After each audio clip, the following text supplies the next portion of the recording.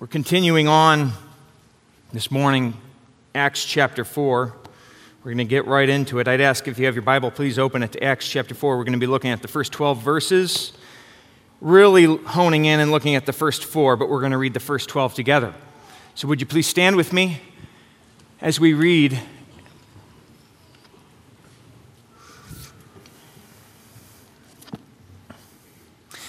We're coming off the heels of a sermon, impromptu sermon that was given by Peter to those in the temple. And so as we get into chapter 4, it says, as they were speaking, they being Peter and John, as they were speaking to the people, the priests and the captain of the temple guard and the Sadducees came up to them, being greatly disturbed because they were teaching the people and proclaiming in Jesus the resurrection from the dead. And they laid their hands on them and put them in jail until the next day, for it was already evening. But many of those who heard the message believed, and the number of the men came to be about 5,000. On the next day, their rulers and elders and scribes were gathered together in Jerusalem. And Annas the high priest was there, and Caiaphas and John and Alexander, and all who were of high priestly descent. When they had placed them in the center, they began to inquire, by what power or in what name have you done this?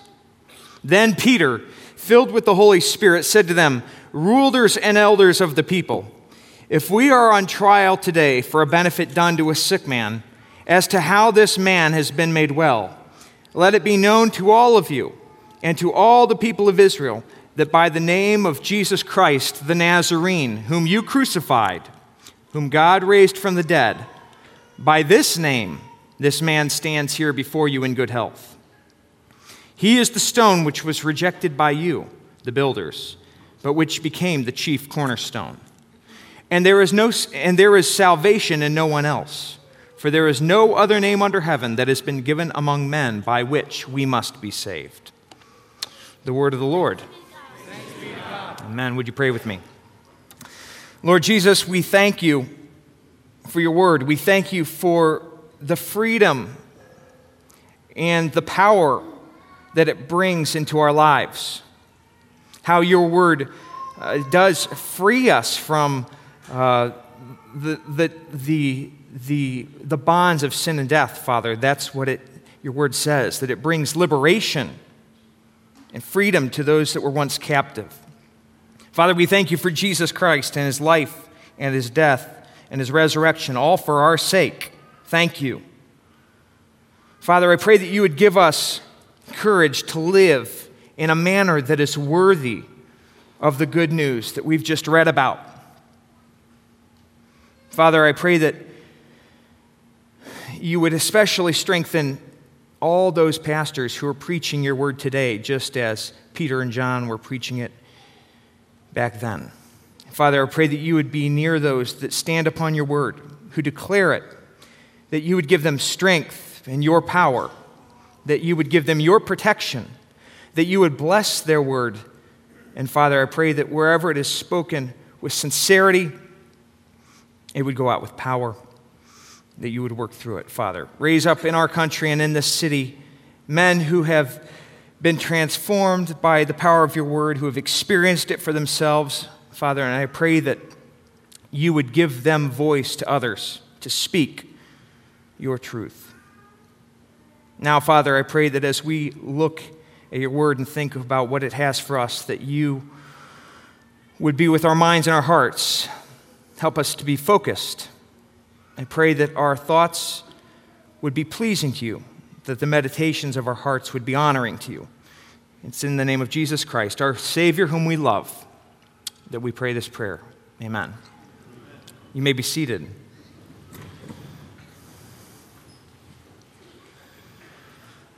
I want to start this morning by telling you about a situation that happened to me a few years ago. More than a few years ago now. I guess as you get older, this happens.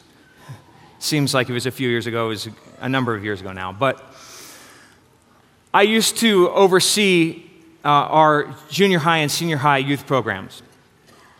And one of the things that I did one year is I decided to take a trip with a small handful of those youth up to an island in, I think it was Lake Superior, Grand Isle, Lake Superior, and go on a backpacking trip.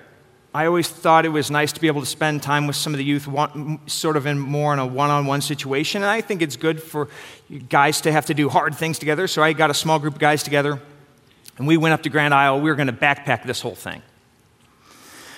And I can't remember when we were going. It was sometime in the summer, but I knew that there was the chance of there being mosquitoes on the island at that point in the year.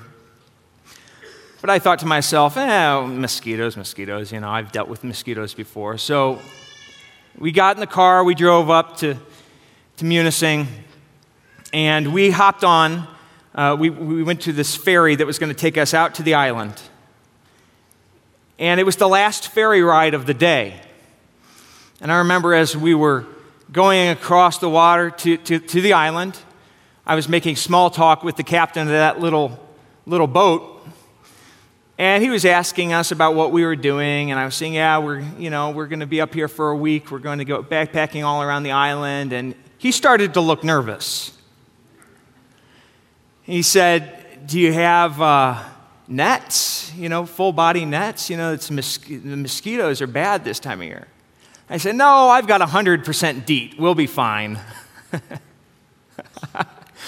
So, I got the sense he was a little apprehensive about our predicament, the situation I was leading these young high schoolers into. We arrived on the island, and he said, there's a ferry. There'll be another ferry here tomorrow morning if you need anything. I said, we'll be fine, thanks. And so we start off onto our hike. The mosquitoes really weren't that bad at the beginning. I remember it was, like I said, late in the afternoon, getting toward evening time. And as we were sort of making our way into the trailhead, we saw a couple rangers coming out for their day. They were taking the ferry ride back that we were coming on. And I do remember noticing that the rangers that were coming off the island were wearing these wide-brimmed hats, like super wide, with nets that went all the way down to the ground. And I remember thinking, I wonder what that's about. So we started walking, and I got to tell you, there's been few moments in my life where I thought I was literally going to lose my mind. But as we started walking, 1, 2 miles in, 3 miles in, by mile 3, I was starting to lose my mind. I've never experienced the kind of mosquitoes that I experienced on that trip. I remember losing the sight of my skin to mosquitoes just swarming me, wiping my arm, seeing, all the blood from the mosquitoes, smeared up my arm, and then within 5 seconds, more mosquitoes covering my arm so that I couldn't even see the skin. It was crazy. It was crazy. It was a terrible experience. Horrible. At 3 miles in, I remember turning around, we ran back to where we had started. There was this little shed that the rangers used. We all climbed into the shed, spent the night in the shed, and then took the first ferry boat out the next morning. I was totally caught off guard by how bad it was going to be on the island. I was surprised, and I was unprepared.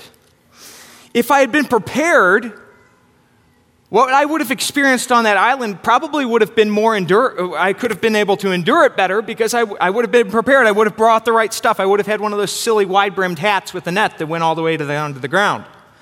But I was not prepared. I was surprised, and that meant I was vulnerable. It caused me to have to turn around and all of the youth I was leading to turn around.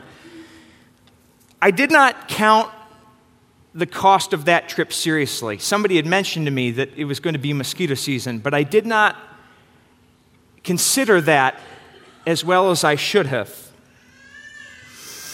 And though I can afford to do that with a trip to Grand Isle, and though it makes for a good story, none of us can afford to do that sort of thing with our Christian walk. If we are to be faithful, we must count the cost of a life that we are committing to when we become Christians. Many make commitments without considering the implications of what the Christian life is or what it requires of them. Many are quick to make a commitment when they don't fully understand what they are signing up for.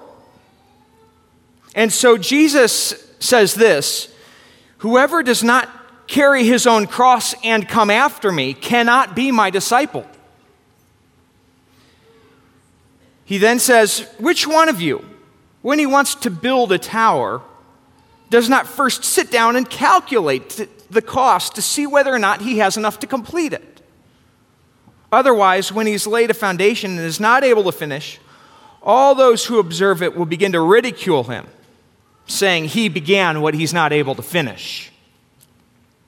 So this morning, what I'd like to do with our time together is I want to highlight 4 things that you should not be surprised by when you're committing to a life of faithful Christian service, a life of Christian devotion. I want to highlight 4 things from our passage that we need to anticipate so that we're not surprised and caught off guard like I was on that trip to Grand Isle. This is part of counting the cost of a life that honors God. So we're going to go through 4 of them. These come from verses 1 through 4 primarily. The first thing that you should not be surprised by is this. Do not be surprised when you are mistreated for living by the Word of God. Thus far in Acts, we've seen pretty much only happy things. There's been a little bit of mockery of the disciples, but there really hasn't been any notable persecution, hardship. There's been a lot of fellowship together and really wonderful things, but not really much persecution. Our verses this morning break that streak. Of course, conflict with the religious leaders and persecution by their hands wasn't a surprise to the apostles. Throughout the years that they accompanied Jesus on earth, they had not been strangers to the dangers or persecution that they experienced when they were with Christ. Jesus had never shied away from instructing them about the opposition that they would face for his sake after he left them. If you remember back to the very beginning of Jesus' ministry, at the very beginning, Jesus closed out the portion of his sermon when talking about the Beatitudes by saying, "Blessed are those who have been persecuted for righteousness' sake, for theirs is the kingdom of heaven. Blessed are you when people insult you and say all sorts of evil against you because of me. Rejoice and be glad, knowing that you're being persecuted in the same way that the prophets before you were persecuted." But later in his life, when he was talking with his disciples one-on-one, he told them that persecution wasn't just a matter of if, but when, that persecution would come.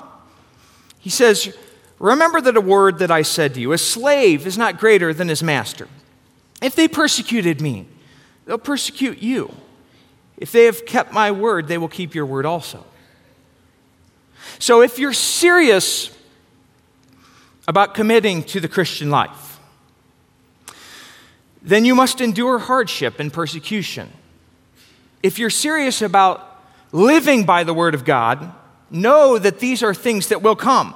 And to the extent that you decide to live by the Word of God, you will be persecuted. Jesus has been upfront about the terms. He has never tried to play down or cheapen the sacrifice that following after him would entail.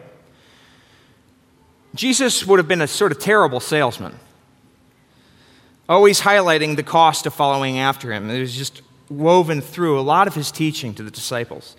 And yet, this highlighting the cost is consistent with him urging us time and time again to consider the cost of following him, the cost of discipleship. It should be no surprise to us that desire to live godly lives that there will be persecution and hardship. The reason for this is that we live in a world that is hostile to God. Jesus says that they persecute us because they persecuted him. That when we suffer, it's not for our sake alone, but it's for his sake. The world is hostile to the truth of God. The world is hostile to the idea that there is an authority that rules over us that we will give an account to. Throughout the Bible, there is a general promise of hardship that all Christians must endure. But beyond this, in our passage this morning, there is another principle illustrated. And that is that opposition will come most sharply when the word is proclaimed most powerfully. That opposition will come most sharply to those that are standing on the word of God most strongly. So you could sort of think about it this way. To the extent that you live your life based on the word of God, standing firmly on it, the stronger you stand on the word of God, the more right you have to expect that you will be opposed. Do you understand that? That's what's going on in our passage. When you live by the word of God, do not be surprised when Satan seeks to attack you. Satan exerts all of his power to prevent the word of God from going forth. And when his word begins to be made known, the wicked will oppose it vigorously. Because the wicked are the devil's instruments for waging war against God and his Son, Jesus Christ. That is what Luke is now bringing to our attention.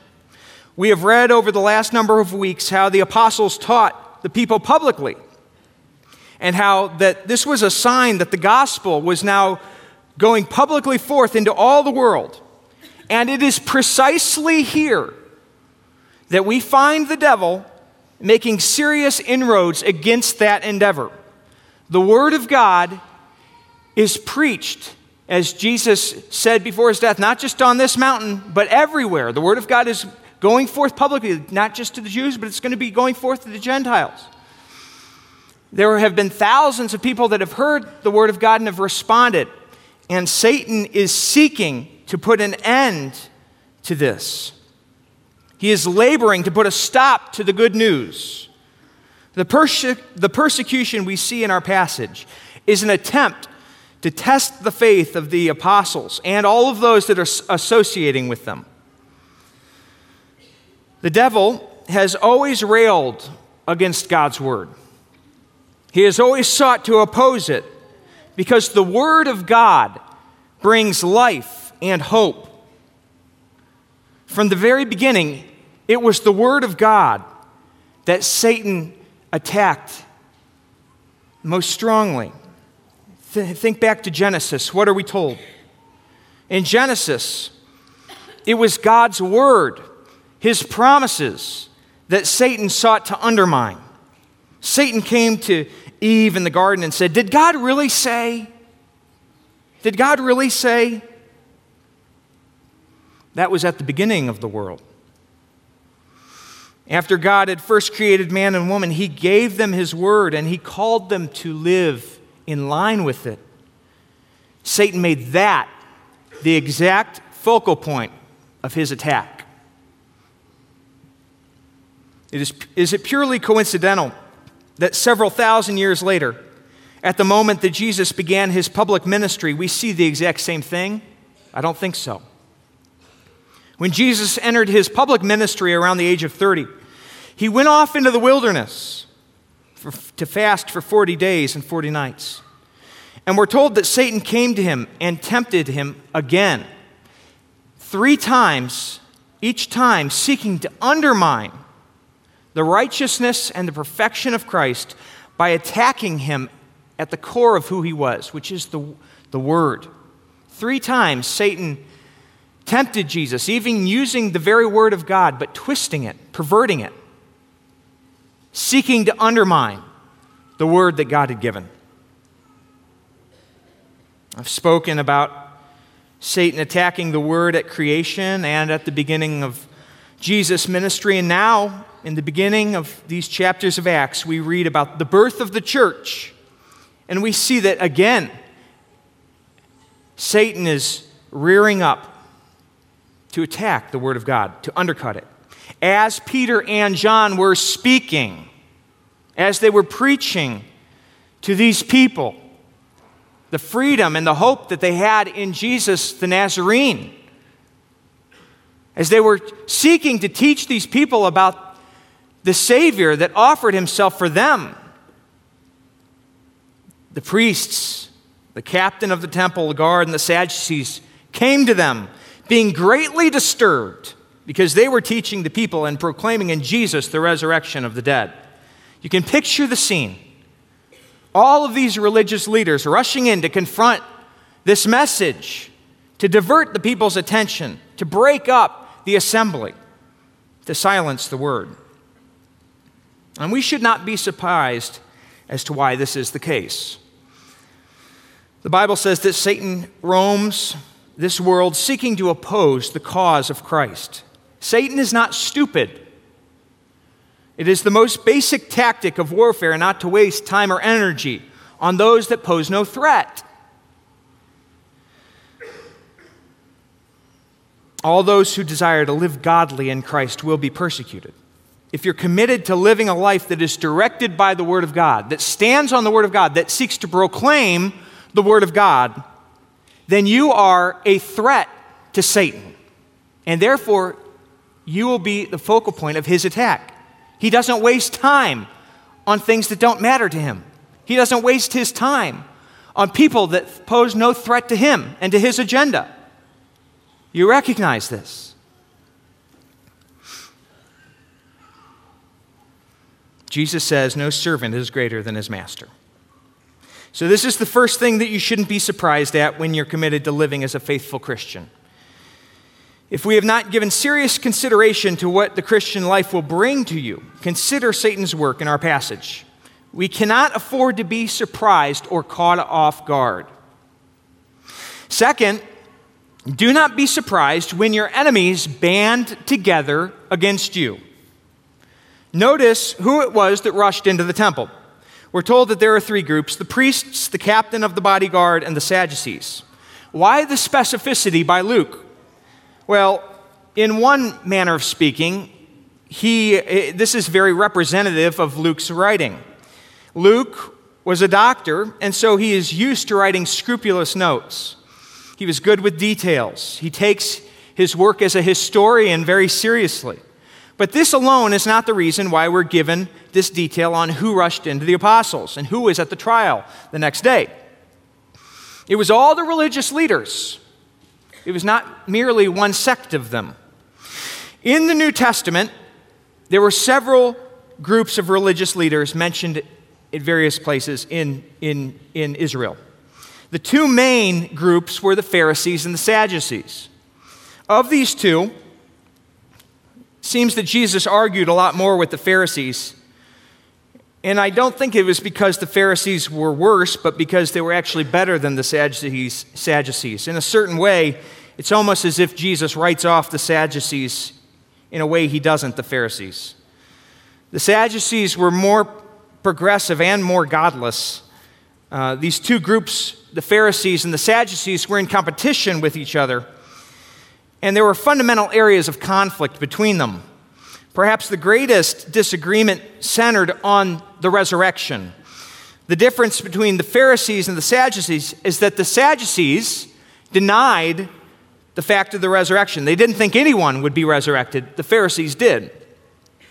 Strikingly, it is on this very point of the resurrection that all the temple leaders banded together in opposition of Peter and John and the message that they proclaimed. They were disturbed because Peter and John were teaching the people and proclaiming the resurrection in Jesus from the dead. And so we hear the words of Psalm 2, the kings of the earth take their stand, and their rulers are gathered together against the Lord and against his anointed. We shouldn't be surprised when the wicked band together and find common cause against us. This reality is prevalent all throughout the Bible. We see it in so many of the Psalms of David. David, that godly king, time and time again wrote things like this in his Psalms. All my enemies band themselves together against the life of the righteous and condemn the innocent to death. That's the way David oftentimes felt. When you feel like everyone is against you, it can be very defeating. It can seem unfair. It can be wearing. And yet, we can't afford to be surprised when this happens. The Bible says it will happen. It doesn't say it will be easy, but it says that it will happen. We can't afford to be surprised by this. You may remember the story of Elijah after the showdown with the prophets of Baal on Mount Carmel. It was a great success. It was a great display of God's power and his truth. But almost immediately, what was it followed with? Almost immediately, Elijah feels depressed and hopeless. He felt like everyone was against him, even after this seemingly great victory. He says this to God, I've been zealous for you, but all the sons of Israel have forsaken your covenant. They've torn down your altars. They've killed your prophets with the sword. I alone am left, and they seek my life to take it away. He felt as if a great injustice had been done. He'd been zealous and faithful. And what was the result? He felt like everyone was against him. Now, there will be times where you will feel like Elijah. There will be points when you feel like you are being oppressed by all sides, like even enemies that hate each other are finding common cause in joining against you. This happened often in the early church. If you read the early church history, what you'll see is that even in this, within 50 years of the book of Acts, we see that the Jews and the Romans are banding together in oppression of the Christians. This has always been the case. What I want to say to you is this: don't be surprised by it, and don't forget the assurance that if God is for you, who can be against you? God's enemies will make common cause against you because they've made common cause against him. But if God is for you, who can be against you?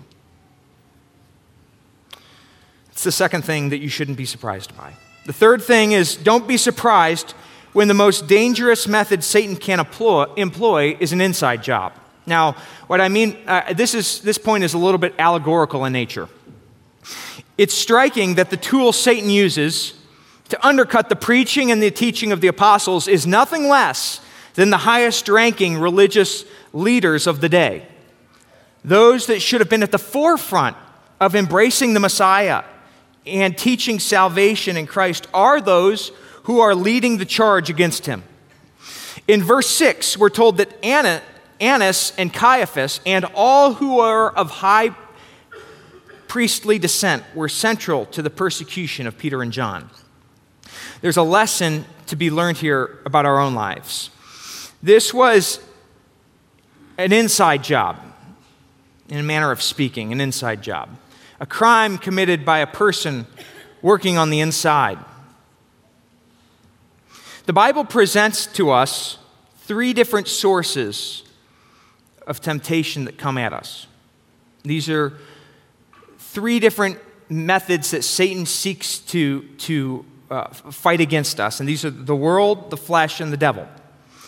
And the simple point that I would like to make allegorically based on this passage is that the opposition to the gospel did not come from the Romans, but from the inside.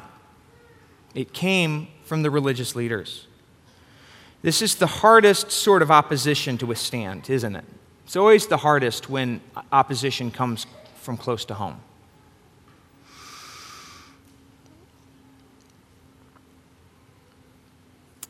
It's when our own hearts are tempted that we are most at risk. It's when we internally want what is wrong that Satan seeks to stand the best chance against us. This truth is illustrated here. It's also illustrated in the betrayal of Jesus. It's not for no reason that it was one of Jesus' closest friends that betrayed him. It was also an inside job. We must not make the mistake of viewing external sources outside of us as being the most tempting. When we make the mistake of thinking that it's all the stuff on the outside that poses the biggest threat to us, we invariably fail.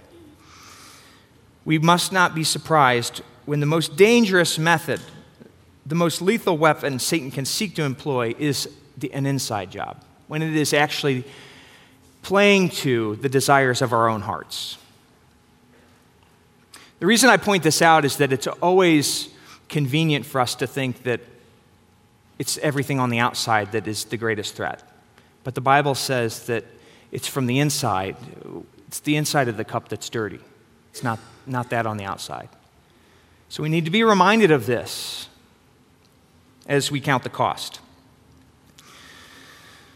All right, we've been talking about counting the cost.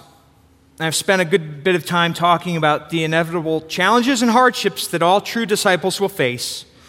And the last thing that I want to say to you this morning is this: do not be surprised when God works all these hardships for your good and for His glory. Do not be surprised at the plot twist at the end. In the verses we read together, we begin with the Word of God being preached. Then we are greeted with strong opposition. All the religious leaders come rushing in against Peter and John, wielding both their anger and their intimidation. They make sure to take the temple police with them, and they place Peter and John in jail. And then they convene a trial for them where they intimidate them and charge them not to speak anymore in Jesus' name. But what was the result of that? What was the outcome of that situation? Verse 3, they laid hands on them and put them in jail until the next day, for it was already evening. And then verse 4, but many of those who heard the message believed, and the number of men came to about 5,000. Why the hardship? Why the opposition? Because without it, our faith isn't tested, and the true strength of the gospel is not made known. Satan tried his best, and yet, even as Peter and John were being taken away to spend that night in a jail cell, we see the power of the Word of God that was preached worked in the lives of 5,000 men who turned to Jesus Christ. What power and strength! Without opposition, the true strength of the gospel is not seen. Do you recognize that? A few months ago, we posted a dresser, I think it was, on sale, for sale on Facebook. And somebody contacted us about buying it, and I wasn't home. But I was told by Aaliyah that when the guy showed up to buy the dresser, he was a bodybuilding hunk. Now, those weren't her words, but those are my words. She said he was wearing a tight t-shirt with his muscles all bulging through the fabric, stretching it out, and Micaiah was impressed. After he agreed to purchase it, he backed up his truck to our garage where the dresser was, and that's when things got awkward. This guy with his bulging muscles didn't know how to get the dresser into the bed of his truck. And Aaliyah said it was quite awkward because he sort of, without saying anything, indicated that he wanted her and Micaiah to load the dresser for him because he wasn't sure, how to do it.